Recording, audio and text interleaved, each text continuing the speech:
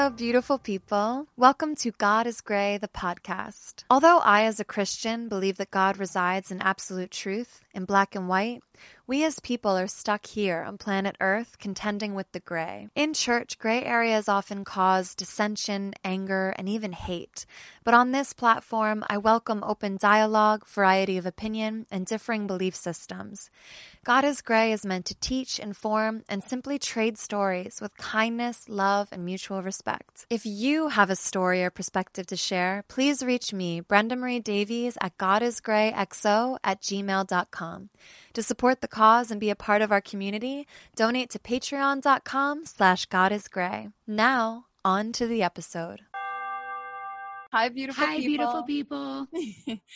This is my dear friend, Sophia Spolino. We connected via the internet. I have such a love-hate relationship with the internet. It drives me insane and then also connects me to people like Sophia. So I can't hate it too much. Before we jump into this conversation, I just want to remind you that we have God is Gray merch at last. I collaborated with Mara O'Hara. She is a Los Angeles-based tattoo artist, and we created this RIP Purity Culture t-shirt, which pairs perfectly with this conversation. You can find the link below on Teespring, and don't forget that I'm also a Thinx ambassador. Thinx is a product that I absolutely love for all period-having people, so go click below for my offer code. I'm going to read this beautiful description I have written out here. Sophia Spolino is an old spiritual soul that happens to be in a 28-year-old woman's body. She has been in the influencing world for years, beginning as a YouTubing evangelical harpist with preaching videos, and now is an extremely progressive Christian that hosts the top 100 personal development podcast, Enlightened. Not only is she known for what she believes, she's a TikTok and Instagram influencer that promises to deliver raw content that isn't packaged with ads. And once you watch her IG stories, it will be like the reality TV show you can't stop watching. I agree. Recently, she decided to share her wisdom and knowledge as a dating life coach, as well as consulting women in building their own brands online. She is committed to sharing the good, bad, and the ugly for the world to see and learn from together. Anyone that doesn't know Sophia, you might feel like, oh, this is reverse. I don't know what you're talking about. But this sums you up very beautifully, because you've been like stepping your toe out more and more. Yeah. Even I've witnessed it just in the short time that we've been friends, of you just like experimenting, be like, oh, I'm going to tell people I also believe this. And I'm going to tell people I also believe this. And just like leading them into more comfortability as you share more of yourself. Obviously, I think you've been seeing your audience share more of themselves. Absolutely. And I'm trying to think back to when I first saw your content for very first time. I don't know when. It may have been last July. So it's been maybe, I would say, like 10 months of following you. And then when I went to LA, I was like, let's go meet up together. And then we got to hang out in person. It was so great. So yeah, I definitely have been influenced by seeing you step out more. And you, when I first discovered you, it was almost a trigger. Hearing you bring up like sex work and things that I was not willing to talk about publicly, and beliefs that I had for myself, but didn't even talk out loud about yet, because I grew up so strict. Yeah, I'm so honored to hear that. And this is what I love so much, that all of us can bounce off of each other. And every time I hear that God is Gray has influenced someone to make a video or to write a blog or to do anything artistic or like bold and brave on their own, it's really the most that I could ask for from either of our platforms. It's so beautiful. Yeah, you made me see that I'm not the only progressive Christian. And when I met you, I was saying that term and I didn't really know anyone else who used it to identify. Yeah. So it was really cool to find that community. So thank you for that. I love it. I know I definitely flubbed the intro a couple of times, but there's definitely some things I want to unpack in there. We are going to be talking about age gap relationships, because that is something that you are in. And then also a little bit about purity culture and corporal punishment, because, you know, a lot of us have these very unique stories from evangelicalism, but they manifested in similar and different ways. It's like very unifying, some of these terrible toxic theologies that we were taught. So can we start with you being a harpist evangelical? Give us a little bit of the backstory of Sophia. I started on YouTube, I want to say, okay, so I'm 28. So I started when I was 15. So that's a long time of being on YouTube. And at first I was like the main harpist. It's really fun to say like, oh my gosh, that was like my heyday, millions of views. And now it's like not like, it's really hard to get popular on YouTube.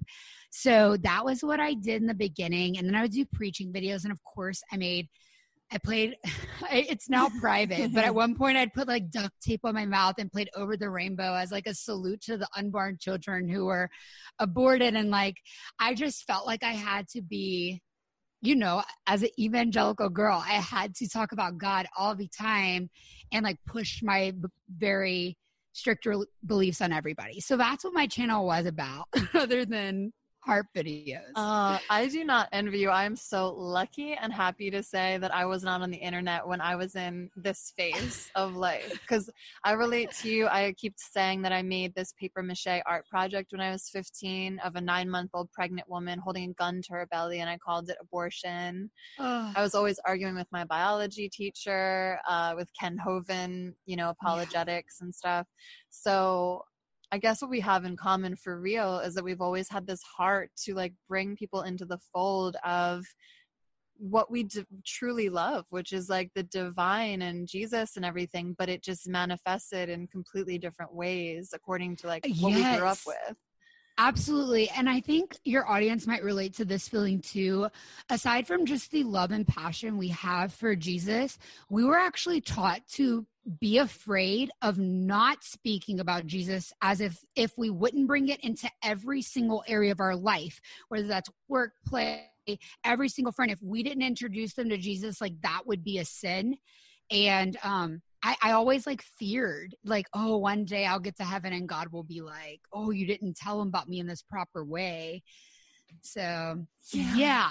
No, you're right. You're touching on something so real, that anxiety that we feel. And it's fair, by the way, if you really believe that unsaved quote people are going to go to hell, that's terrifying. When you truly love people, that is a really terrifying concept.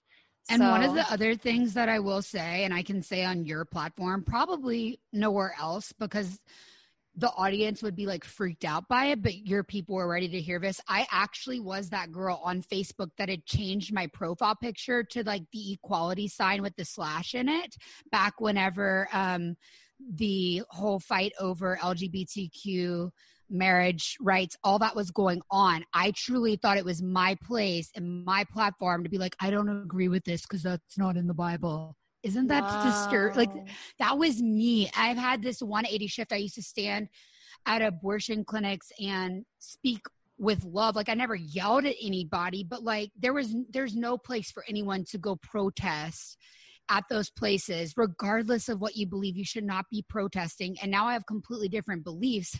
Let's get that straight. But at the same time, like, I want to say this out loud because it's so freeing to like say it. That way, if there's a picture that comes out of me being at those places, right, people aren't shocked because that's the stuff I used to post. Oh my goodness. Yes. I've evolved a lot.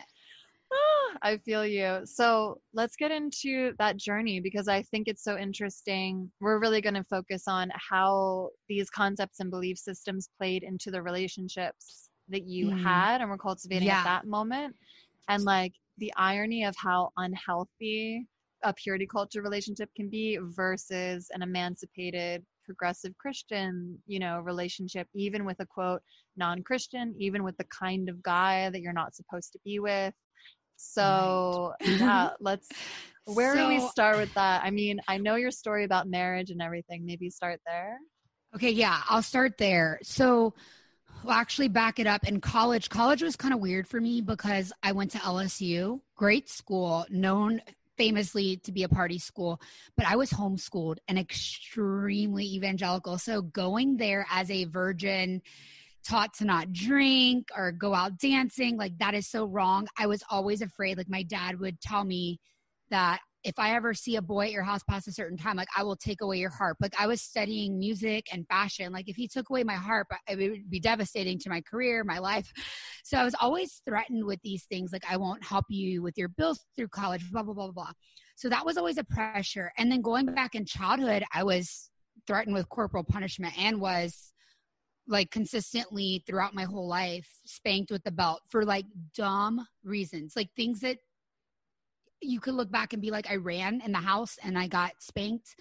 And my dad would do this while I was naked until I was 12 years old. So it was very shameful for me. I've never actually talked about this publicly because I don't want to shame my dad. My parents were in so many ways absolutely incredible. And I think they were doing the best they can because of the culture that they were in the church back in the 80s and 90s.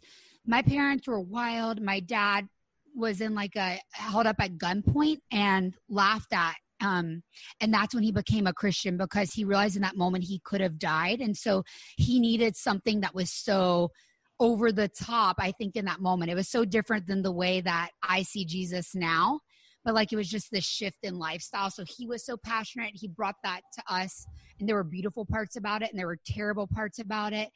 But that punishment also, I've never really processed this out loud, but I think the fact that I was spanked absolutely butt naked till I was 12. I mean, I was already getting pubic hair. Like it was a very shameful thing. Now I don't remember him ever like looking at me front on or anything like that. I've never had sexual abuse with my family at all. So I'm very grateful that's not a part of my story, but still bending over, like with your, like, that's just so, like, I remember the last time it happened, I was just so scared. And I was 12. I mean, that's just too old. And then the last time it happened fully clothed, it was with a piece of molding. He took me into his barn because I had said I would run away, which I obviously wouldn't have run away, but apparently he was talking back, and he took me into his barn and took out a piece of molding, like woodwork, and spanked me with that. I was clothed, but he shut all the doors. Like I was so scared. It was like he shut me in there and I was trapped. It was very scary. So that's my corporal punishment story. That's so, yeah, it's really wild and interesting to process because the way we've defined abuse over the years, like, for example, when I was in my emotionally abusive relationship, I still couldn't process it as abusive because I thought abuse meant you have a black eye, or abuse meant, you know, everyone could see it. Like you just had all these concepts of what it actually is. Yeah. Like you think, oh, I have to be locked in a closet for days without food. It's just like, but what is the line? I think the line is actually much more clear than we thought, which is do not bring pain, fear, and shame into your child's life. That's your responsibility to me as a parent to protect him from these things, because the more I've delved into my spirituality and the more I've read the Bible and Jesus's words, it's very clear to me that the enemy, quote, of our faith is fear, shame, and pain, and how we like process that. The thing is, if you raise up your child with love and teaching that child like basic human respect for all beings, you will have a soft-hearted child who respects you and who you don't need to spank. I never needed to be abused to understand that I had hurt my parents' heart. If they would have talked to me and said, hey, what you said really hurt me. Like, do you see how this breaks my heart? Immediately, that would have been enough to like be like, oh, I'm so sorry. And I just encourage parents out there to really think about that. If you're actually teaching them compassion, that should be all it takes most of the time. So being infused with shame and modesty culture, and then at the same time being hit and spanked naked. Yeah. What a weird. And that's coming from like it's coming from a good family. Like I'm telling you, like my family is good all around. This is just the way they were taught, and they thought it was a sin not to do this. Like my dad would counsel other people being like, it's a sin if you don't discipline your children this way because you're breaking these verses in the Bible where they pluck them out. You know what I'm saying? Right. So then pair this with purity culture. My dad took me on a date when I was 12, opened all the doors, told me I should never let a man touch above my knee, like your kneecap. Like eventually if you're dating, if he wants to put his hand on your knee, that's fine. But anything past your kneecap, that is terrible. If a man puts his hand on your breast, God forbid before you're married. Like, it's terrible. And I had to promise purity to my father. And I still remember to this day until I was married. He had made me a purity ring and everything. He would actually brag to other people, men and women. It was very shameful for me to walk in when my dad's like, oh, come meet my girls, come down to meet our company or whatever. And I'd come downstairs and him being like, all my daughters are virgins. As I'm walking into the room and I'm just like, what the literal fudgesicles? I mean, that just makes you feel like, I don't know. It's like if they had a son, it'd be like, so they're going to be really good girls for your sons potentially, blah, blah, blah. Just, I was always like this like cow, I guess. Like I felt like a cow. Like, don't give him the milk for free kind of thing constantly said. So yeah, and that's so wild. I mean, everything you just said is so wild, and I'm laughing so I don't cry because that is just insane. But it reminds me of Lori Alexander, is, God help her, a terrible YouTuber. She's like much older, and she talks about, you know, these ideas over and over again. And she says, why do we make such a sacred cow of sex? Like, just have sex with your husband, was her argument. Like, just have sex with him when he wants to. That's your wifely duty. Stop making such a sacred cow of it. And it just reminded me, because my argument to that was like, what do you mean don't make such a sacred cow of it? Like, our culture, our Christian culture was so obsessed with sex, continues to be so obsessed. Oh yeah. You know, and Christians keep doing this thing where they're like, you know, Christians are afraid to talk about sex, so I'm not afraid to. And it's like, no, you talk about sex all the time. You just talk around it. You talk about black and whites. You talk about, you know, all these impossible standards to uphold. So, I mean, that's just wild. So how do you even come out of being paraded around as a quote virgin and then start trying to date and feel It was my identity. Being a virgin harpist was my identity. At one point I was very much like in a bad relationship with a guy long distance who messaged me, told me that like God told him I was going to be his wife. And you're a harpist. I always wanted to marry a virgin Puerto Rican harpist. And I'm a youth pastor in Los Angeles. And like, for me, that was like, oh, God must have told you, like, this guy was a terrible, I still think like he's probably sexually abusing kids like in LA as a quote unquote pastor, but we're not even going to go there. Well, all I'm saying is it did not prepare me mentally to look for the right things. Like, I literally exploited myself. Like, I would tell people like, yes, I'm a virgin, I'm waiting till marriage. And it almost makes guys want to be the winner of that game and like break you down. Totally. Yeah. So sick. So I didn't know I was doing that to myself because that's what I was taught. But at the end of all that, I thought I found an amazing guy. After college, I went to LA, and my 4th day moving from Louisiana to Los Angeles, I met an incredible guy. And at least that's what I thought. He took me to church, 3 different churches in LA, a mega church, the Dream Center, which I still love, freaking love the Dream Center. We went to another big church that was like the Judah Smith Church, where the celebrities go. And then we would go to like a hole in the wall, like helping them build up their home church type church. 3 times a week. Loved it. He was the man of God, like, that I was always told I would meet. I'm a little rebel at heart. He was African-American mix. He looked like Bruno Mars, sexy as hell, not so sexy on the inside.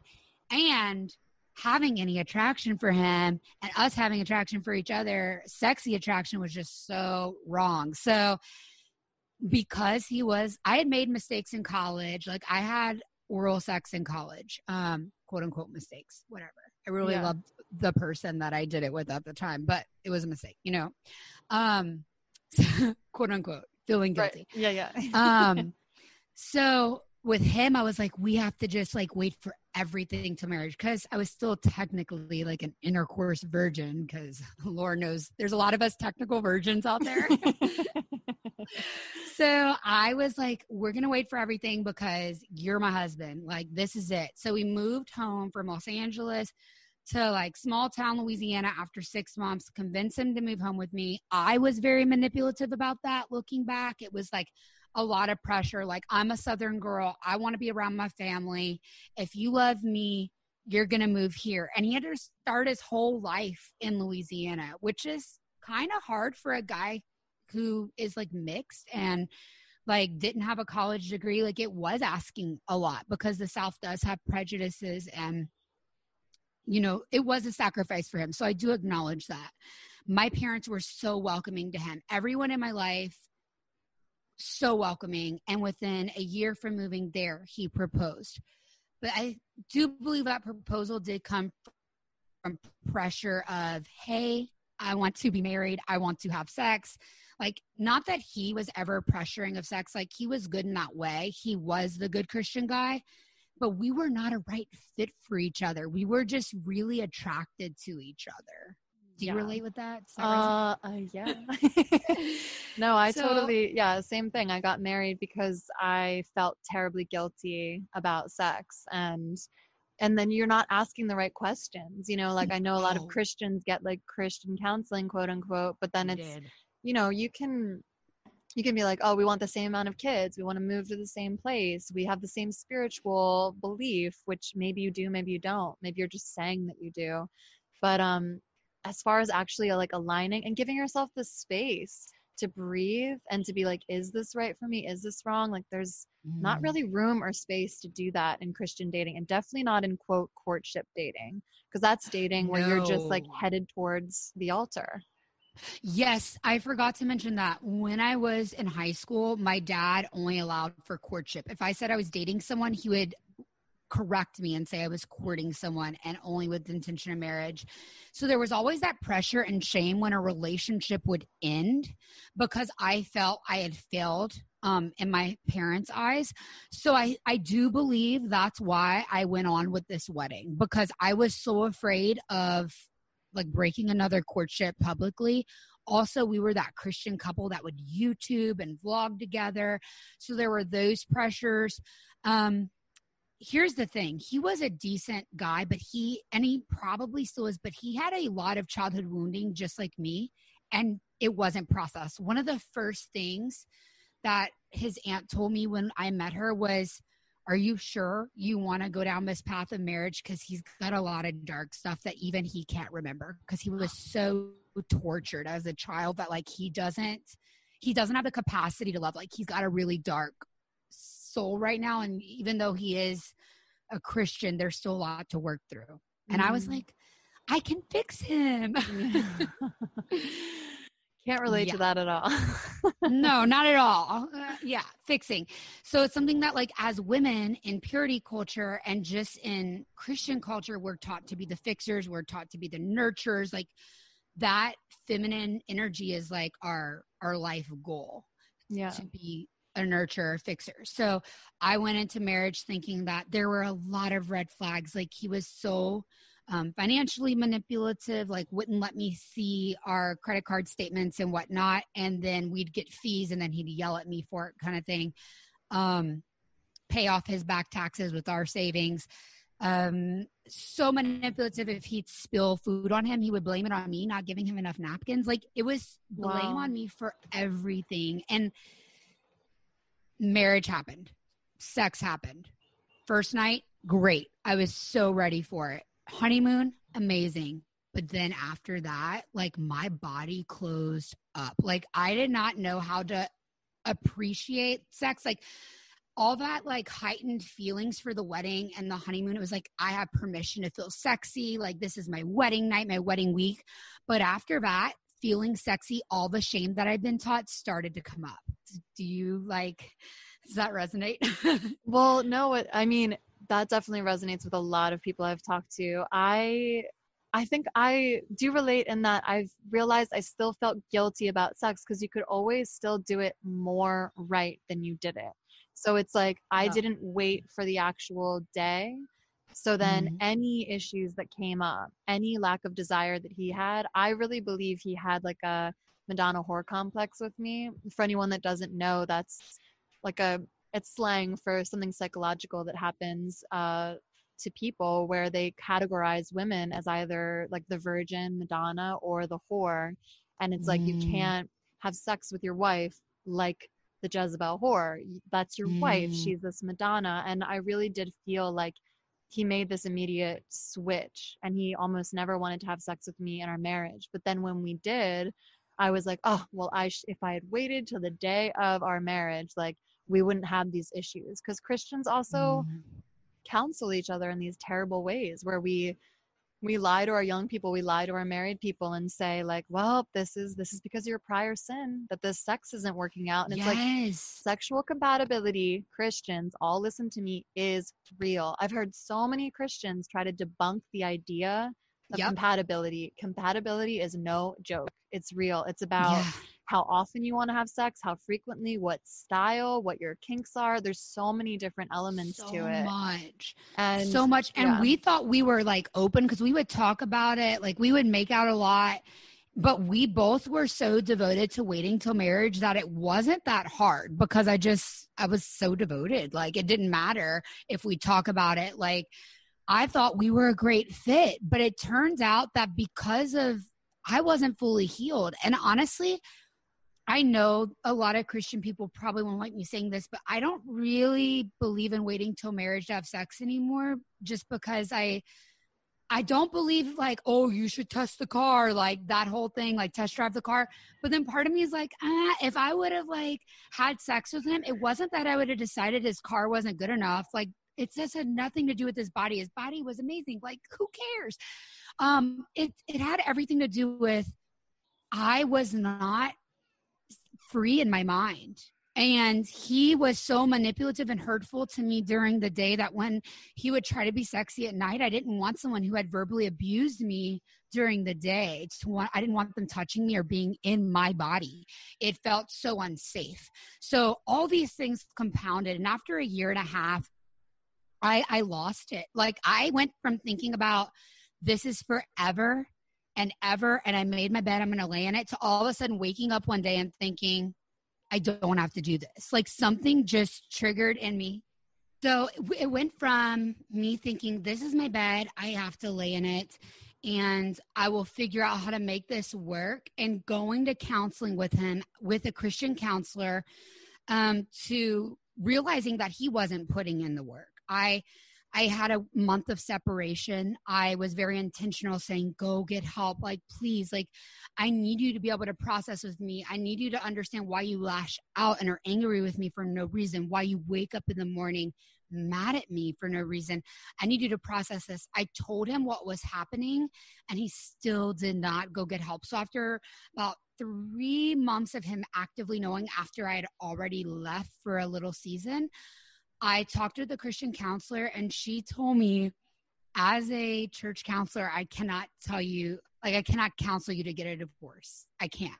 wow. He does not hit you and he does not cheat on you. And I remember praying he would hit me because some nights the emotional manipulation and spinning me around were so bad that I would just be on a ball on the ground crying, and he'd be like yelling at me or threatening to kill himself, like squeezing a knife, being like, you wish I would just die. And I'm like, no, I just want us to love each other. Like, I love you and I'm just trying to get you to love me back and be gentle with me. Like, if I felt safe with you, I promise I'd have more sex. I could do better, because I didn't. For a while, I didn't want to have sex. I would do it because I felt I should. And I was trying. I really was trying. But he didn't make me feel safe. And I had a right to not feel safe around him. But after about, I'd say from December to March, he knew something was wrong. I left in February. He said, get help, please, go on your own. 3 months later, I'd worked up the courage. My grandma had told me, one day you will wake up and you won't be afraid of being not financially stable without a man, or being afraid that you lost the love of your life. You're just going to wake up and have the strength to go. And I did. That day, I remember it very clearly. It was it. So I set up everything I had to do for the divorce. And it was a very hard season afterwards, not because I didn't process the divorce. I had processed it with that counselor for months. And she told me, the last thing she told me was, physical abuse is measurable. Cheating is measurable. How many times someone cheats, the depth of how far they go. But emotional and verbal abuse isn't measurable. And even though it's not biblical grounds for leaving, I can actually, as a psychiatrist, diagnose him as a narcissist. I need you to know this won't change. And there's two options. You can believe that this is like your devotion to God to stay in this marriage, or you can leave, but I would have to tell you that you have to stay like pure and never get married again for it to be right in the eyes of God. And I was like, you know what? I'll take my chances. Like, because I'm like, if I accidentally stay in if I even give him another few months, okay, and I start to get I get pregnant, because he was starting to be like, oh, can we like not use protection? Like, I think he knew something was up. Wow. So yeah, he was trying to lock me in, buy a house with me, get a pet together, like things that had not happened up until this point. He started like doing. He'd love bomb me and like be sweet for a couple days and try to have unprotected sex. I knew something was up. And I just knew if I bring a baby into the world with this aggressive, mean man, like they'll have to go through this abuse. And I said, that's enough reason to leave. So I did. And for a few months, I did go a little wild. I dated a lot. And that would be where I needed the healing. It wasn't that I needed healing to process the divorce. That I had processed. But me creating desire again and like understanding what it was like to be attracted and be taken care of as a woman was a completely different rodeo. Thank you so much for sharing that entire story. There's so much intrigue in that to me, because for me, my dad's corporal punishment, and then my dad didn't give me the message of purity, but other men gave me the message of purity. And then other women piggybacked on that message and were like, that's true. You have to be modest and you have to like let a man protect your purity. And like just all of these messages of what I was told a male-female relationship is supposed to be completely did not serve me when the rubber met the road and I actually tried to have human relationships with human people. Like in theory, if you want to tell girls, save yourself from marriage and let a guy protect you and let a guy, you know, it's just like, fine, but this isn't Cinderella. Like we are way evolved past this, and women aren't shutting up anymore. Sorry that some of you believe that, you know, women are allowed to preach and everything. That ish is going to be over really soon because it doesn't hold up. And when you hold God's people, and I consider everyone God's people, not just quote saved people, if you hold God's people from their true destiny, from their talents, from their giftings, from their voice, from having a voice, you are not going to win in the long run, because that is not God's call for his people. We're not supposed to be these like disjointed, meek, quiet, whatever. And so many of us didn't fit into that perfect paradigm ever. All of that said, like, it's really interesting to notice how you and I were both fed so many of the same lies about purity culture, and that our worth was in our virginity, which is a social construct. It's not even a real thing. That look at the relationships that we both tried to force ourselves into. Like our stories are so similar. And I think I lost like the identity of the virgin, and like that was like part of the crisis, being married. I didn't know how to not be like virgin harpist. Exactly. I lost the same exact sense too. I was like, wait, I really thought a Christian was a virgin. So then when you're not a virgin, even if you're doing it in quote the right way, you're still like, okay, wait, but now where is my worth? And that is supposedly being submissive, letting the guy lead. But when you find yourself in a relationship that is not compatible, whether it's just sexually not compatible, you could be married to a gay man in Christianity, a gay woman, like, so you can be incompatible in that way and forcing it in that way, or you can be incompatible in that when we're told that virginity is all it's about and all you have to do is find someone that reads the Bible like you do and goes to church on Sundays. No one taught me how to avoid abusive relationships or abusive people, or actually choose a partner that was my equal. So, your story is so similar in that way. Yeah. And I have to speak to that submission part. It was very interesting to me to get married, think I was marrying someone who was quote unquote equally yoked. And I'm not saying he had all the problems. I had a lot of work to do too, but what he did to me was abusive. And in those moments, I thought like, that's just how marriage was. I had kind of gotten isolated. We moved to Florida from Louisiana. My family could no longer see. My dad could no longer keep him in check when he would make, verbally abusive statements to me.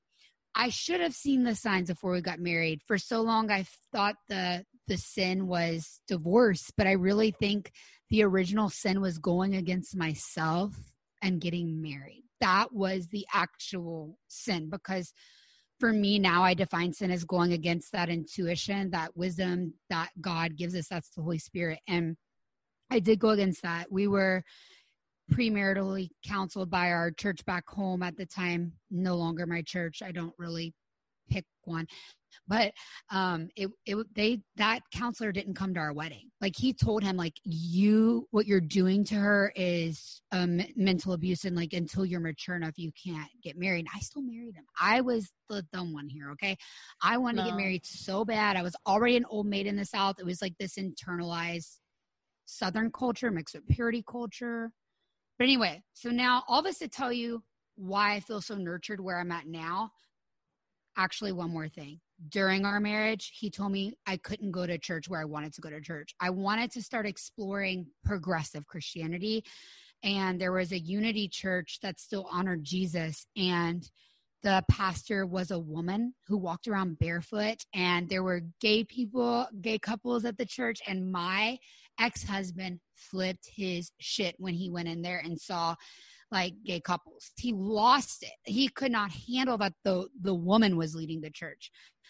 And I got asked to play the harp there for the first time by the church in years, because my old non-denominational mega churches, like, I always feel like I wasn't good enough Christian girl to be put on their stage. I don't know. I never got asked but once to play for them. But this church I was a part of for 1 week, and they were like, come play at our vigil for the, there was that really awful shooting that happened at the club down there. Oh, in Florida. LGBT. Yeah, it was awful. And so I went and played for that. And I remember my ex-husband was like pissed that I chose to go play, because it was like supporting the LGBTQ community. And I remember we lived in a little Airstream trailer in an RV park, and I started crying in the shower. That was like my only place to get away from him. I love crying in the shower. I know, it's like extra intense emotional moment, but this was not a fun cry in the shower. Like, he had told me, like, you're my wife, and if you don't listen to me and submit to me, like, this is going to really be a bad thing for our marriage if you go back to that church. I'm not telling you what will happen, but it won't be good. And I was just so scared. So all that to say, I was already wanting deconstruction, because after I got married and I realized, oh, if you get married as a Christian girl, you're the perfect Christian now. Like, you've hit that level. Like, you're everything. Yeah. And I didn't feel different. Like, I didn't feel like I thought I would feel. I had so much disappointment and already going through that. So he did not like the new agey ideas that I had. They were all just way too wild for him. So that was something we didn't agree with. So now I'm a divorced woman. Okay. Like, we end this relationship. I go home. I have my, what do you call, you say you lovingly remember? Trampage. Trampage. So I had a trampage without sex, except with one person that like promised he would marry me and be my hero and all this stuff. Went to my parents, said he was going to marry me. And at the moment I was like, he's going to save me from like this terrible thing that happened. No, lies. Mm-hmm. So I was totally going through that. But at the end of that stage, I realized I get to choose again. And I started going through deconstruction, and then I decided to get serious with God again and figure out what I really wanted. And when it came down to it, I had no shame anymore. I was raised in a very nice, wealthy home, and I had lived and chose and never complained about living in an RV park with the ex-husband, because I loved him and I wanted to start our own family, even if that meant starting in the literal dirt and dust. Well, now I got to choose again, and I decided I wanted to marry a wealthy man, and I wanted to have security and to feel nurtured. And I remember writing a list, and it was like a very spiritual man. I no longer wrote Christian. You had to be spiritual, because I realized that a spiritual person was really convicted, you know? It was more than just rules. It was like a conviction of heart. That was so important to me. And I wrote down someone who laughs when I laugh and cry when I cry. Just so many important traits that I didn't have in my marriage, something nurturing. And I love that. thank you. And I had abuse, obviously, with that corporal punishment from my dad. I didn't have financial support when I needed it most in my life from my parents because they didn't want to. So I don't know. They just weren't giving in that way. And I think looking back, I just needed someone almost in a way to re-nurture me, reparent me. And I grew this attraction for older men. Okay. Yes, it was about money and security, but it was also just about nurturing and emotional maturity. I decided okay, let's go 40 plus. And long story short, the creator of Silly Bands added me on Instagram, and he happened to be, I think at the time, 53. Yeah. When he reached out to me, he just followed me. I reached out to him and I was like, hey, I'm single. And I looked him up. I looked up his net worth. I was like, this is crazy. The Silly Bands guy followed me. And it was, yeah, obviously, I vetted to make sure he was a wealthy dude. But after that, initial, very shallow part of me had its moment, we genuinely fell in love. We developed a friendship that was like no other. He was from Ohio, and we would Skype 2 hours or FaceTime 2 hours a day, talking about business, talking about spirituality. And that was the start of a beautiful relationship that is now going on almost 2 years. And I'm so nurtured now. I love being with an older man, and I cannot imagine ever dating a younger guy again. And I'm living in sin because we are not married and having great, fantastic, steamy sex. Oh my gosh. We have so many parallels in our story. And it's funny because I want to say I want to judge you, but that's not the right phrasing. But I could judge you and be like, oh, really? You Googled his net worth? My shallowness is are you hot? So it's at the end of the day, we all probably have these things that are obviously surface level, judge a book by its cover. What do you want in the shallow way? But, because even really it's shallow to say, I want a Christian.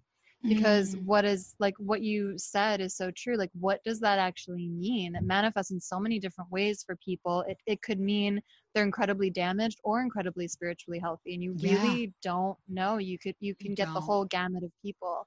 So it's I think that's even a shallow thing to hang your hat on and say that you want. So it's beautiful that you articulated that you want a spiritual person, because you're right. We've been taught the heart is deceitful, but in reality, rules and regulations in black and whites are deceitful because they're not bred within you from a true sense of conviction. They're bred from these external sources that are telling you who to be and how to be. So when you find someone that has a genuine sense of conviction at the bottom of their soul, like my partner does and your partner does, then there's no stopping you both. And then they're not, I don't know about you, and I'd definitely ask you, is your man holding you back in any way? Never. Exactly. He pushes me. Same. And, does he subscribe to the same exact spirituality that you do, or would you say it's different? He's had such a rough life. Real quick though, I do want to answer that question, but to go back, just for the record, he was extremely successful. When I was a kid, Silly Bands were all the rage, and his company made millions and millions and millions and millions, sold billions of them. However, as soon as I dun, dun, dun. got to know him, he was so I made some bad investments, and in reality, I can give you a stable life, but I'm not what you think. And we've been working together to really reamass his wealth. And what people think and how I act and joke on the internet is a sugar baby because I make fun of the age gap. In reality, we work together every day. We live a pretty normal lifestyle. Definitely very blessed, but not what people think, when you Google, right? So I just want to say that real quick. We are working back up to that, though. I can guarantee that we are going to have all of that again, but we're doing it together, and it's really cool to work with him. But does he prescribe to the same or subscribe, is that the word, to the same I know, like, spiritual yeah. practices. Okay, so when we met, I was still in the early stages of my deconstruction, and I must admit, I'm still really evolving.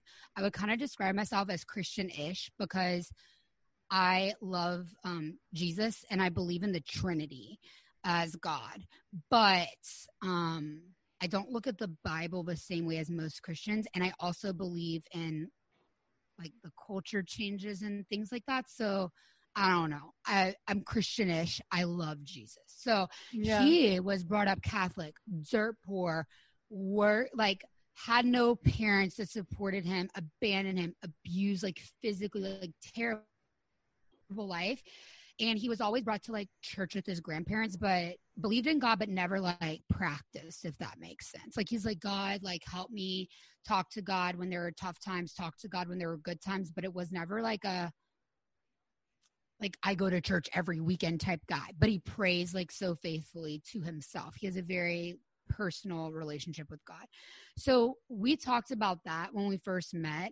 And now I'm getting into like, reading oracle cards with him and things that are not traditional Christian things. And I'm like, babe, do you believe in it? Because believe me, when I do a reading, it's accurate as fudge. Like I feel like God really speaks to me through these different tools. And he just smiles and he's like, anything you touch, I believe in. And that's his support for me. Like that is his support for me. He's like, I just know that you're super connected to God and you're super intuitive. So it doesn't matter what tool or what book you bring to me. Like, he's not the kind of guy that's going to go to a spiritual bookstore and read a book every night. He's a businessman. He focuses on business all day, every day. But if I'm like, hey, can I read a chapter of this to you together? Can we start the day with breath work and meditation? Or do you want to go to church with me? He's going to go. Like, he's just all in for whatever it is. And nothing gets in the way of his everyday practice of prayer. He is a very prayerful person. And it's just so inspiring to see that, like, he does not have to use his spirituality to prove a point to people like I was taught. He just is a good person without proving it, without using a faith as a crutch or a rule book. He just believes in being good. Yeah. And I don't think I'm usually too open about this either, because I've felt such a weight and responsibility of taking on this like Christian label. And I want to stay in the Christian space because for me, I define Christian as someone who loves Jesus. Yes. And I think the other definitions have warped and perverted and changed it to something that it's not. So like, in a way, I'm just like, no, I am holding firm in this space because I'm reclaiming what it actually is. And that doesn't mean you have to believe everything that I believe. It just means we both believe in love. We both believe in justice. We both love Jesus. We are Christian. Everything else you believe about your sexuality, every other way that you reach out to the Holy Spirit to figure out what relationship works for you, what friendships, what boundaries, how you dress, how you behave, how you act, whatever, like, that to me is part of that personal relationship that you develop. But to your point, I've found so much freedom, and I've been drawn for so long to, quote, non-Christians that are very, very spiritual, because they have presented me so much freedom. People talk all the time about freedom in Christ, but that has felt like shackles to me and to so many of us. Totally. Yeah, you're like, what freedom are you talking about? I can't even turn left or right without someone judging me and telling me that I made the wrong move, and stealing away your belief that your heart can be trusted. It's all been so demented and manipulated. So for me, you know, people ask what it's like to be in a relationship with a, quote, non-Christian, and I feel the same way as you. It's like his freedom and his behavior, and watching him react and make choices out of genuine intuition and intellect, and the freedom of like not caring about being judged by his faith community. You're like, oh, okay, that's how you behave. I add Jesus to it. I add my prayer to it. And then I feel more confident to move forward. So for me, this unevenly yoked thing, I'm like, no, I am perfectly, beautifully yoked with this person because they're elevating the way I see my spirituality with Jesus. And it sounds like you two have the same sort of relationship with it. Absolutely. And like he would say he's a Christian. He's just not like what you'd be like, oh, he's on fire for Jesus. Like, no. Thank God, because who knows what that means. Who knows what that means? But no, he's wonderful. And I don't know if I actually mentioned this yet, but he is significantly older than me. He's actually over 25 years older than me. And he's getting to show me what it's like not to live in fear. For so long, I was brought up thinking that older white men control. He does not. I go into business meetings with him and he tells the men in the room to be quiet and listen to me. Like, it is the most empowering That's relationship I have ever. Oh, it's so hot. It's the most empowering relationship I've ever been in. He has given me, like, people might think that, like, oh, he must buy you all this stuff all the time. Like, no. What he did for me was give me a place to live. Like, I didn't have to pay rent. Like, I moved in with him after 6 months of dating. That's what he did for me. And I could develop my online platform. He gave me a safe place to explore. I was always taught that if you weren't doing, you weren't worthy. My dad had me waking up early, writing in my prayer journal, practicing the harp, makeup on, clothes on. Then the homeschool teachers would get there. Like, I was homeschooled, but I lived the most structured life. 3 hours of practice a day. Did you check this off the list? With him, he's a very fluid entrepreneur. He works a lot, but sometimes he'll work at night. Sometimes he'll work in the morning. Sometimes if I'm not feeling good, I can lay in bed all day and he will never look at me and be like, lazy. Like, I was so used to that because that was like not a Christian trait. Like, you couldn't really rest. Like, you had to work, but like you could rest a little on Sunday. You know what I mean? Totally. Yeah. And then you're at church for 5 hours. You're like, am I resting? This is horrible. Yes, I totally relate to that. Yes. Growing up, my parents, before like non-denominational church was like the cool thing with like the cool youth pastors, it was like the really wild churches where you would literally be there for 5 hours and everyone would be slain in the spirit. So that was my childhood. It was, I would be there all day. It was exhausting. You just go get slain so you can take a nap on the floor. Yes, slay me now. Oh my gosh. Maybe that's why I like Shavasana so much in yoga. It brings back like the one happy time. But yes. Oh my gosh. But let me tell you guys, for those of you who are like, could I ever like be with an older guy? Like, that must be so weird. Like, his body must be older. That's like weird. I have to admit, like, at first that was a weird thing. Like, seeing him, there wasn't like this, oh, like, you sexy mother trucker type thing. He's a very good looking older guy. I absolutely adore him. But that attraction did take a while to birth. But I also think I'm the kind of person that's just not attracted to someone unless I like get to know them in general. Yeah. So, I mean, that's just how I operate. But in general, I think if you've never given an older guy a try and you're interested, don't judge someone based off age. Ageism is a thing. People think you're too young to do miracles or too young to be this spiritual. Bullcrap. You can be an old soul and have everything. Like, Jesus loved children, and so important to not be ageist. And I was like, well, maybe like this could be like a thing, but like I can't really marry him because by the time we have children, like, he might be too old, blah, blah, blah. So all that kind of held me back from creating a true conscious partnership at first. And the more I fell in love, the more fear came up because it was like, shit, he's probably going to die before me. And I have to mentally prepare that I could spend the last 20 years of my life without the love of my life. And that was very dark. But the cool thing about age gap relationships is you have to face this inevitable truth in every relationship, is that it will end. And I think you just face that sooner in an age gap relationship. The reality is I could die before him. So we don't know. And once I decided to sovereignly decide this person is healthy for me, this person is edifying to me, this person lifts me up, this person challenges me to be more than just an influencer, but share spirituality and start a podcast that's challenges me, that helps me grow. He was the one that told me to do all those things. Like, you need to do this. Like, stop thinking that you're not worthy of doing this. You don't have to be an expert. You don't have to be a pastor to start all this. I had all these rules in my head. He was the one that broke all that down for me. And now I'm a life coach. I have a top 100 personal development podcast called Enlighten. Go listen to it, y'all. Subscribe. I mean, all these things that I've become now, I am that girl. I'm that girl that he told me I was. I'm that girl that I was affirming to myself, but I needed like that close friend that could say, I see that in you before I saw it in me. And he was that. So I challenge you that if like you're kind of curious about an age gap relationship or an older human has shown interest in you, but you've kind of shut it down thinking that it would be taboo, to go for it, because he has been the best healing medicine in my life. Thank you so much for sharing all of that. I love that.